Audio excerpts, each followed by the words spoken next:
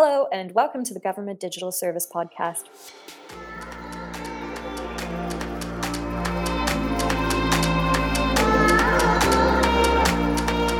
My name is Vanessa Schneider, and I'm Senior Channels and Community Manager at GDS.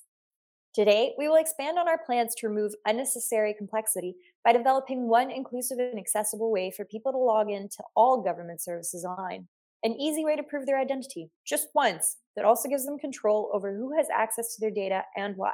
I'm joined by Will Middleton, Product Manager, and Helena Tripp, Senior Service Designer, both in the Digital Identity Program here at GDS, as well as Tom Stewart, Assistant Head of Modernization at Veterans UK, that have been working with GDS to test their technology and processes. So let's start with you, Will. Would you mind introducing yourself to our listeners? Of course, Vanessa. Hi, everyone. I'm Will. I'm a product manager on our identity work stream. And what that means is on digital identity, we've split the work into three streams. We have one for authentication, we have one for identity, and we have one for managing data. And my work is to lead the work on our three teams that are thinking about the identity part of that puzzle. And as a product manager, really my role is to set the direction that we're going in. And the way that we really do that is by building a shared understanding between all of the different teams so that we all understand the problem that we're working on, with the goal that we can all work as the wonderful, autonomous human individuals that we are. Fantastic. Thank you, Will. Helena, how about you? Would you please introduce yourself? So my name's Helena. I'm a service designer in Will's team and in the digital identity stream. I have been in the program since for a year now, and it's really, really fantastic to see the excitement growing both within the program and also across service teams for the work that we're doing, and it's growing in momentum all the time. And my role within the team has really been to act as a little bit of a glue. So we're a multidisciplinary team. We have user researchers, we have interaction designers, we've got business analysts, and trying to make sure that we are feeding in a lot of the learning back into the product development as we iterate and learn from service teams. So. Great. Thank you, Helena. Finally, Tom, would you like to introduce yourself as well, please? I'm Tom Stewart. I work for Veterans UK, a pillar of Defence Business Services, part of the Ministry of Defence.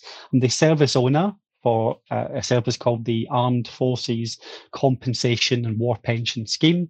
Essentially, the service is if you are a service person or you were a service person and you have an injury or a condition that you believe is attributable to your time in the service, then you may be entitled to some form of compensation.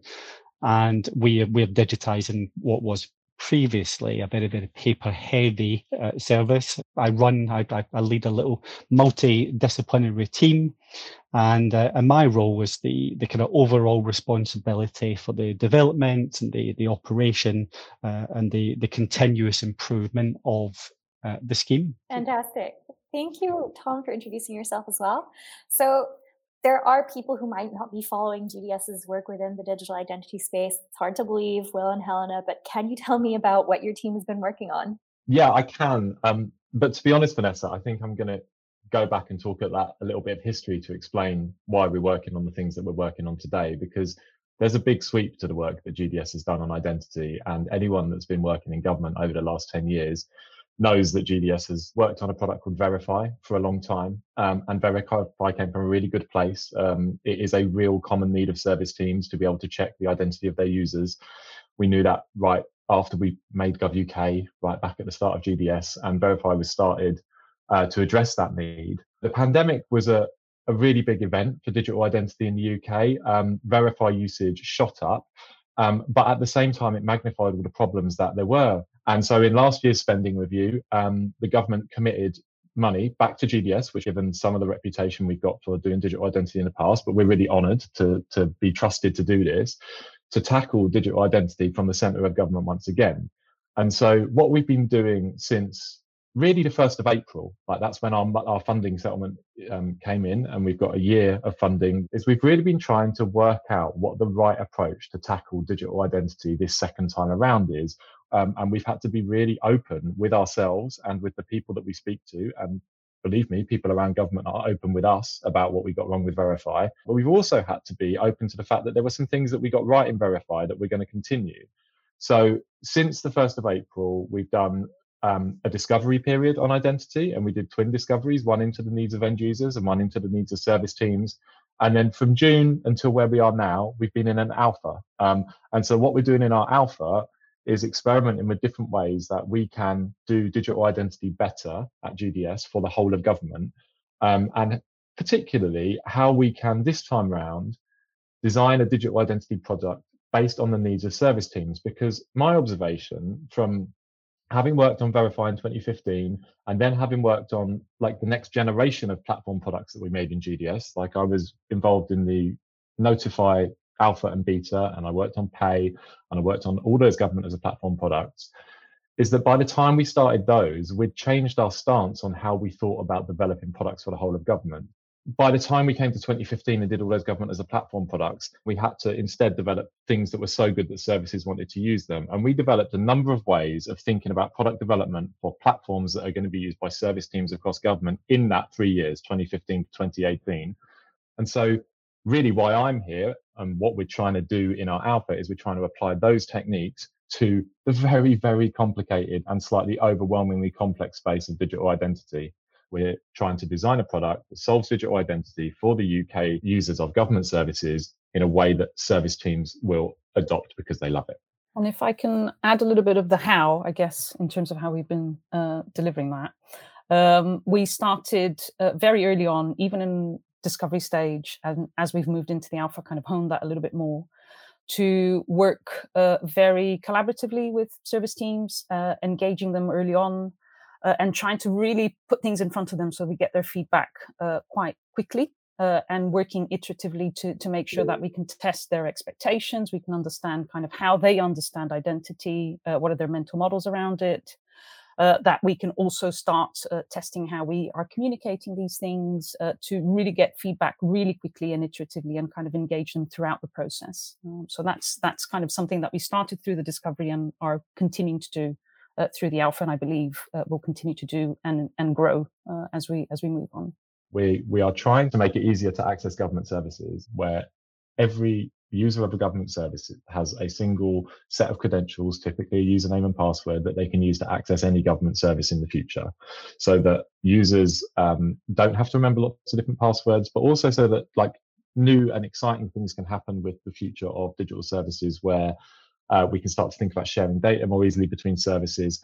And so a key part of that, digital identity is no longer a standalone thing for us. Digital identity is really a feature of your login to government or your GovUK account. So at the point at which a service like Universal Credit knows that it needs to know that you are who you say you are to pay you out money, the idea is that you will be logged in with your account, you will do an identity check that will allow Universal Credit to pay out money to you, but then that identity check result will be saved so that every other service that you use after Universal Credit doesn't have to go through the same process. So there's a huge user benefit there, which means you don't have to do this very difficult process again and again. And there's actually a huge government benefit there, which is that we can start to design services that expect you to be who you say they are, which opens up all sorts of interesting possibilities. Thank you so much for sharing with us what you are working on. I was wondering, why is this work important for government service teams? That's a really good question. So, like with all the platforms that GDS makes for government service teams, we've got two sets of users. And the really obvious one is the end users. And it's really important that we get the identity journeys right for them. But the less obvious one, and the one that it's always taken us a while to work out how to design for, are service teams around government. So we've done maybe 50 different interviews and research sessions so far with service teams about identity over the last 6 weeks. And I think there's kind of a few big reasons. One is that it makes identity checks easier for their users. Checking people's identity documents is often quite an onerous process in government. You might have to go down to the post office and hand stuff over. You might have to go to have an interview with a passport examiner. You might have to send your passport away. Like there's lots of examples where passports are sitting in envelopes in government like processing centres, and that means the user doesn't have their passport for a long time. So Services care a lot about their users, and so making things easier for their users when it comes to these difficult things like proving your identity, that's a really big benefit to the service teams. The second thing that has come out of the research is that services care a lot about including all their users. So one of the things when we talk about identity that service teams are very worried about is that, yeah, there can be a digital journey that might work for people that have like high strength identity documents like passports and driving licenses and are able to do things digitally online. And that's fine for those users. But services are very worried about people that don't fit into that group. And that's a lot of people. And so they're worried about that for a couple of reasons. One, because the people that run services are generally really good people and they care. Like they just care and they want to include everyone that should be able to use their service. And if we're running an identity check at some point of their service and that's the thing that excludes them, then that's a real problem. But the other reason that service teams care a lot about this is cost. And it costs service teams an awful lot to anytime someone can't do something in a kind of automated routine way, and that service team has to do manual processing, or they have to procure a contract with a supplier so that people can go and do things with them. So there is actually like quite a hardcore cost saving element as well, which is that the less inclusive our platform is, or identity checks are, the greater the burden of cost, time and effort that service teams have to bear. Really what guides all our work at GDS about platforms for service teams is that we think that service teams should be able to spend their budgets and their time and their human creativity solving the problems that are unique to their service. And identity is not really a unique problem. So really behind all of our work is this goal to save service teams time and money by not focusing on problems that everyone has, and instead be able to focus on their unique users and the service that they're doing. So I think in terms of the findings that we've been seeing through the research is that service teams really want to be able to do the right thing. So as part of the product page concept testing, we started to see that as they kind of engage with the information, particularly around like choosing the right level of strength or understanding what documents can be used. They're constantly kind of making those calculations in their head around kind of what's the right trade-off and the sets of users that I need to kind of make sure that get through my service. But also, I think another aspect that for me was really interesting was that we also need to kind of be aware that we're trying to kind of give them the tools and the information also to make a case internally, to be able to help them convince, I guess, external and internal stakeholders and decision makers about why this is a good thing to use and adopt. And that was really, really, really mind blowing, at least for me, in terms of making sure that we can get them to see themselves in the tools and the information that we're providing. That's great to know. Obviously, we have a service owner present, which is priceless. So if you don't mind me asking, Tom, what are your thoughts on this? Yeah, I thought perhaps I could add a bit of colour to some of the things that Will and Helen are saying. So when you consider our users, a great deal of our users are veterans, right? I say the word veteran, and I'm going to guess that many people listening today, your mind immediately went to 90-year-old Chelsea pensioner, with a red coat. But of course, a veteran can be 17 years old. A veteran can be someone who's had one day's service, accidentally shot themselves in the foot, and are out of the service. And that person is still very much a veteran, but that person is a lot more digitally literate than the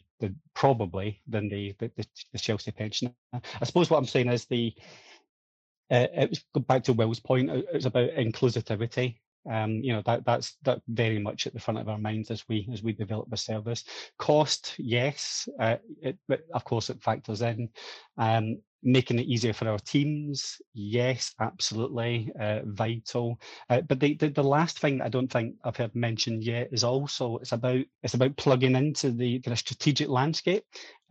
So my ability to verify users has a much wider applicability for our business. So yes, it's great. I can use it for armed forces compensation, war pension, fantastic.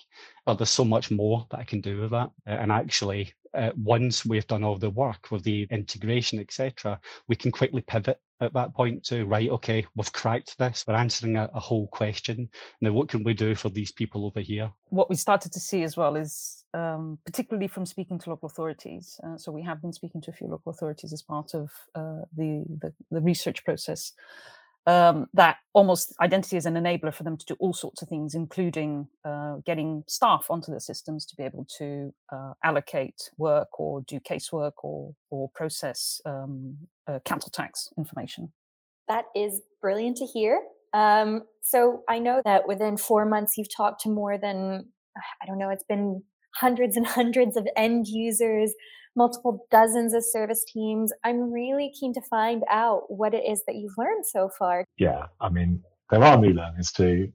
So talking about the approach we've taken, I think it's important to talk about that we take two different approaches when we're thinking about designing with service teams. So the one that we talk about mostly here is a very bottom-up approach. It's recognizing that services are delivered by small groups of motivated people working in a really distributed government, where actually sometimes the lines of communication and control from the top of the department are not always clear. So sometimes sitting at the centre of government, it looks like you can make a change around government by speaking to departments and that will filter down.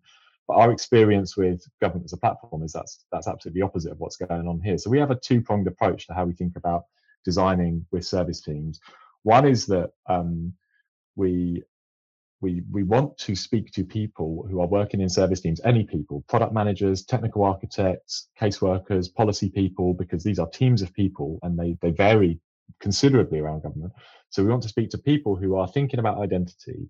And the reason we want to speak to them is we need to be able to do a user-centered design process with those people that might include like interviewing them about their context and their needs, or showing them prototypes of what we're doing and seeing how they land with them and how we're talking about it, or like actually watching them integrate with our system. So when we're got some documentation, sitting in with developers and watching them go through our onboarding steps, and all of that is in service of we're trying to shape the product to meet their needs, and then we're trying to communicate about the product in a way that makes it clear that we meet their needs, and then we're trying to make the product easy to use so that there are no barriers to them using it. Unfortunately, in government, like there is no like recruitment agency that goes out and finds our service teams, and there is no list of service teams in government. So what we really have to do, and we learned this on Notify and Pay and Government as a Platform, is we have to generate hype about what we're doing and then have people come to us. And that's a really good test for us, because what it says to us is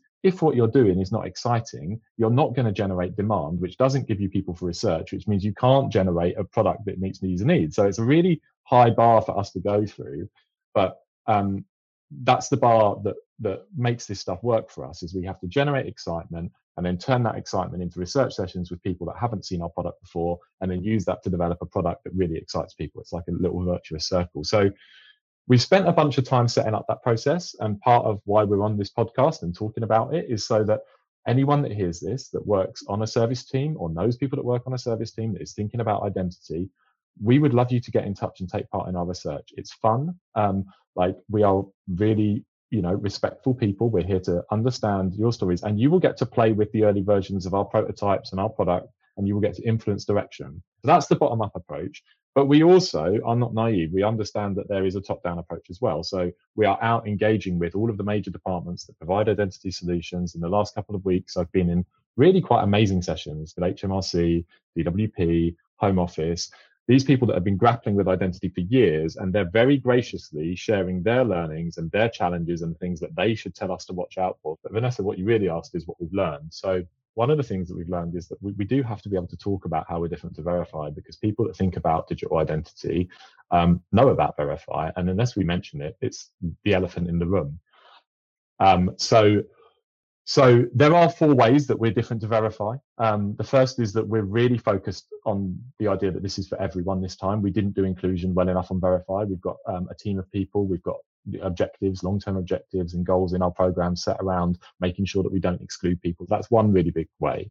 A second way that we're different is that we don't have what are called third-party identity providers. So the way that Verify worked is you would have to pick a private sector company to verify your identity. And what it really did was it separated us from all the performance data that we should have been using to improve the system, because all of that was hidden away from us in these third-party companies by design, but it meant it was really hard for us to make incremental improvements to our product. The third way that we're really different is that we're not taking a one-size-fits-all approach. Verify had a very much all or nothing approach. You set the level of identity you wanted, and people either passed or they failed.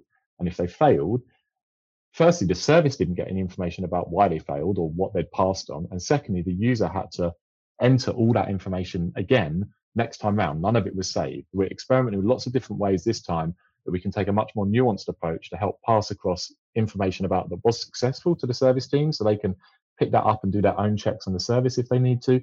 And on the user side, anything they've already entered and already passed is saved for any future identity check. And then the final way, which you'll hear me go on about, and you are hearing me go on about until I'm doing the face, is that we are designing with the leads of service teams from day one. So I know you said that it can't all be about what's different from Verify, but it is really important for us to talk to teams about what is different from Verify as a way to show that we have learned. In terms of the findings, but also, I guess, what's really exciting from a service design point of view is that we've also been kind of trying to understand how, within the constraints that we need to operate within, so, making sure that we deliver something that's easy to use, that's simple enough, so that it's not too complicated either for us to build or for service teams to integrate with. Having and exploring, I guess, where the identity check might be fitting in within a service journey. So we started to see from the early discovery work, but also some of the prototype testing that we were doing on the product page, how people were kind of trying to understand as well, how do I fit the identity process and the identity journey within my own kind of service journey, but also kind of, again, thinking through those trade-offs that they're making. So, okay, so if I put it in the beginning of the journey, will that create too much of a barrier for my users? Or if I put it at the end of the journey, will that allow me then at least to collect all the eligibility information that the applicant has submitted and then take a view as to whether the applicant can actually go ahead with this particular identity journey or another identity journey that might be available. So that was really interesting to see and kind of see the appetite as well for that. I was just going to add, I guess, that a thank you actually for service teams. I think they've been incredibly generous with their time, incredibly generous with their knowledge. We're learning, and no matter how many times you go out to speak to people, I'm always amazed at how generous people are in terms of sharing their time, their knowledge, and what they've learned. So a big thank you. Yeah, I totally agree with that, Helena. So I think that from the 50 research sessions we've done with service teams about identity so far, I think there's 3 big questions that we know we need to answer really early on in that service team's experience of our product. So the first one is, what on earth is an identity check and how does it fit in with my existing service?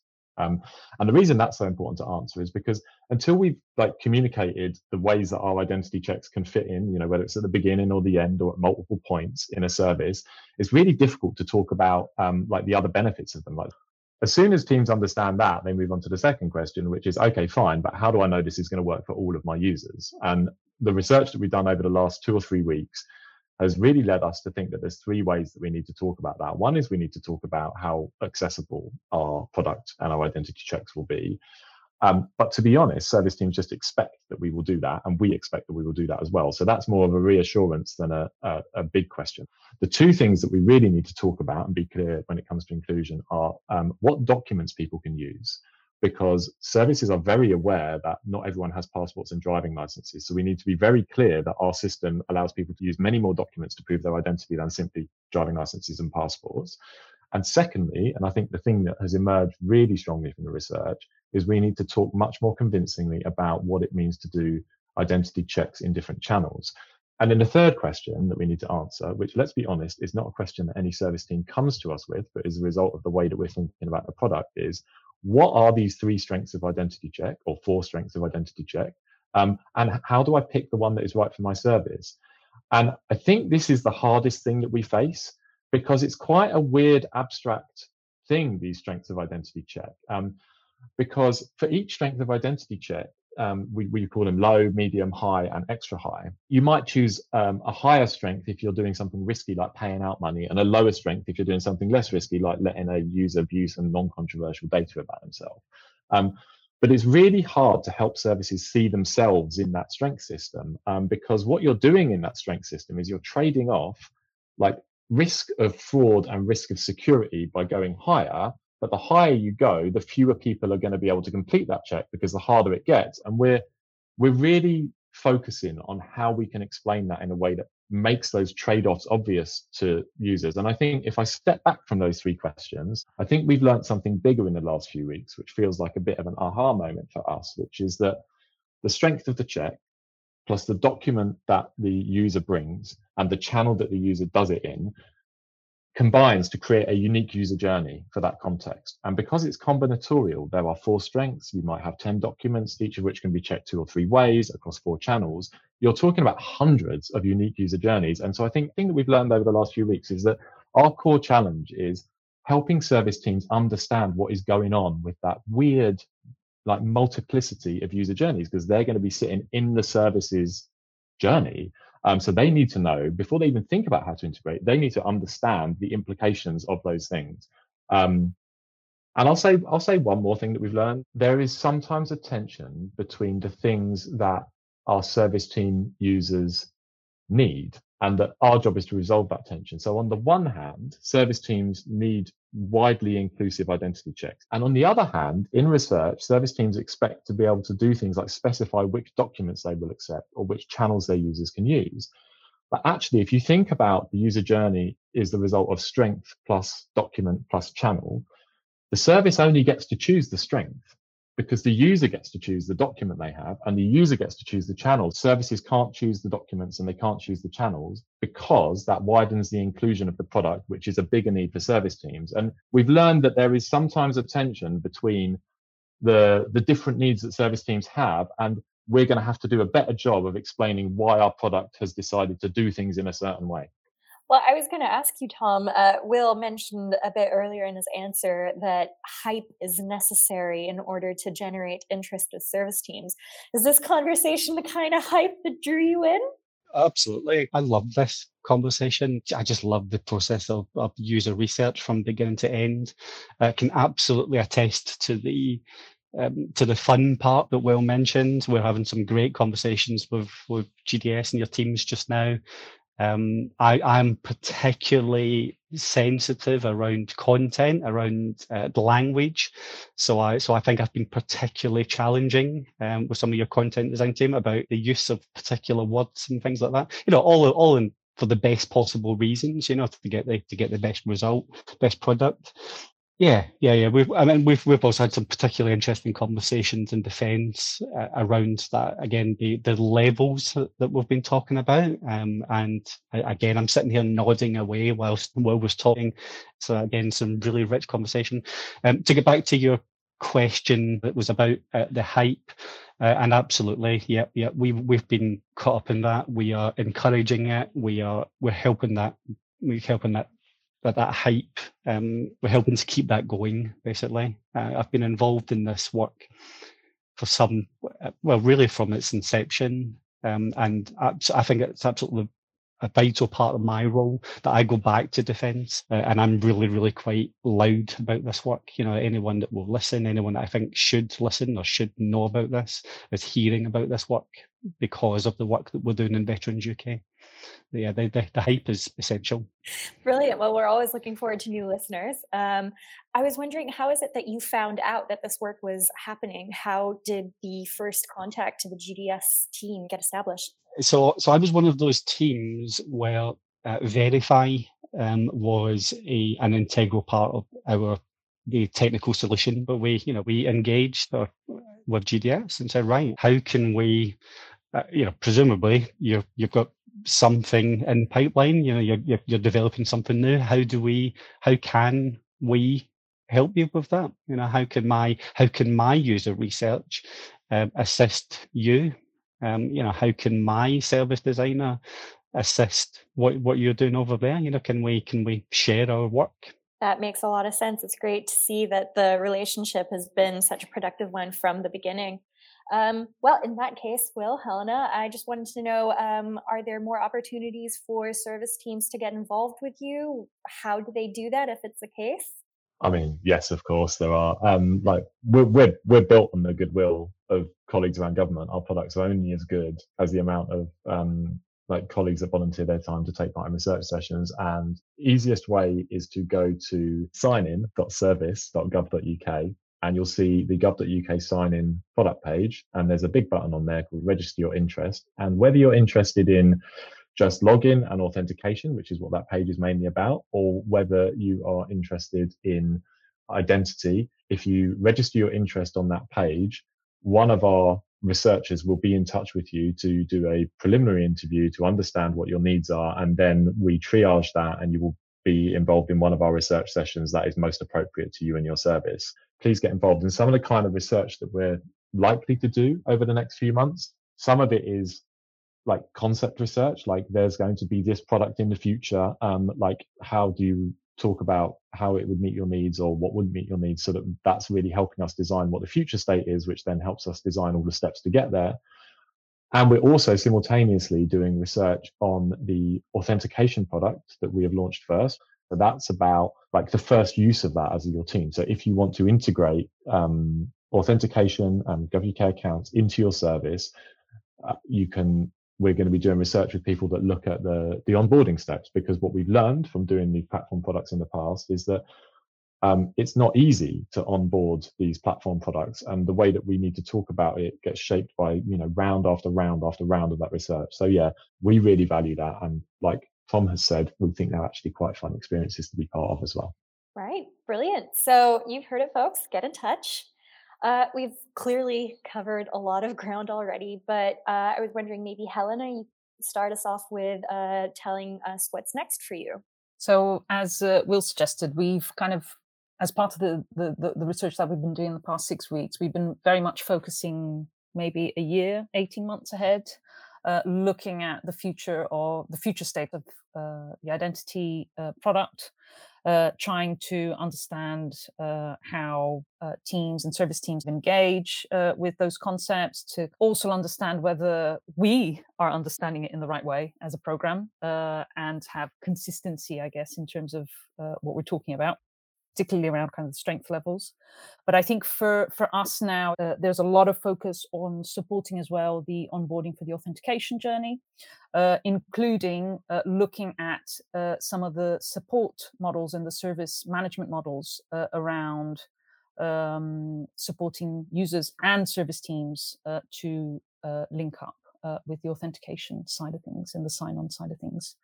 So that's quite exciting. I think we're very much trying to explore the extent as well of the self-service kind of model for support, and what we can put in place to make sure that people feel supported, but also that it's not too much of a burden for us and service teams to be able to deliver that. Great. Tom, how about you? Where do you see this going next for you? So we're squaring up for a beta assessment towards the autumn this year, which is very exciting. And there's a lot of work going on just now to work out where precisely this work with GDS, where that lands. Like, should I postpone the beta perhaps for a more complete service, or do I just turn up at the beta with very clear plans as to what my plans are for the future, and hope that I can still make a compelling, convincing case that we should be able to go live in the interim? So there's a lot of really rich conversation going on around that just now. Otherwise, the plan is to very much pester you and GDS and make sure that we stay as close to the front of the queue as possible, to continue working with you, to continue to take your advice, but also hopefully to continue to have some of our advice received in kind. So yeah, very exciting times for us in general. Well, Helena, Will, consider yourself forewarned. Tom told you he'd pester you. Will, do you want to round us off with what you think's up next for you? We've got a new director, Natalie Jones, who's joining us in September, and that's really exciting. She comes with a huge amount of experience of delivering really innovative and worthwhile, usable, workable digital identity products with the Home Office. So we're really excited about Natalie joining our program. Beyond that, our identity work goes through its alpha assessment in September. So our identity teams are all hyper focused on that, a little bit nervous, a little bit excited. Getting people from around government to mark our work is a sign of a robust assessment process. And so we're proud to take part in that, but it is also, tough, as anyone that's been through service assessment will attest. We are going live with the first service that will be using GovUK sign-in for authentication, and that will be in October. So that's a really big deal for us. And Helena talks about we're focusing on supporting the delivery of that. So we're downing tools on some of our identity concept work for just a few weeks so that we can make sure that that launch goes smoothly, because all of our identity work builds on top of the authentication work. I have to say, I am really excited by the picture that you're painting, so I can't wait to see how it goes. Thank you for joining me today on the podcast. It's been really great to hear how GDS is co-designing this work with other parts of government, hearing how it's being received by those parts of government, and just making sure that it's a truly collaborative product that works for all users, whether that's citizens or colleagues in the public sector. So just another reminder, in case we haven't said it often enough, if you are a service team in government and you're interested in becoming an early adopter, or if you work in a public sector service team more generally and want to share your experience for our research, you can visit the product page, that sign-in.service.gov.uk, and you can register your interest. That was snappy. You can listen to all the episodes of the Government Digital Service podcast on Spotify, Apple Podcasts, and all other major podcast platforms, and the transcripts are available on Podbean. Goodbye. Goodbye. Thanks, everyone. Goodbye.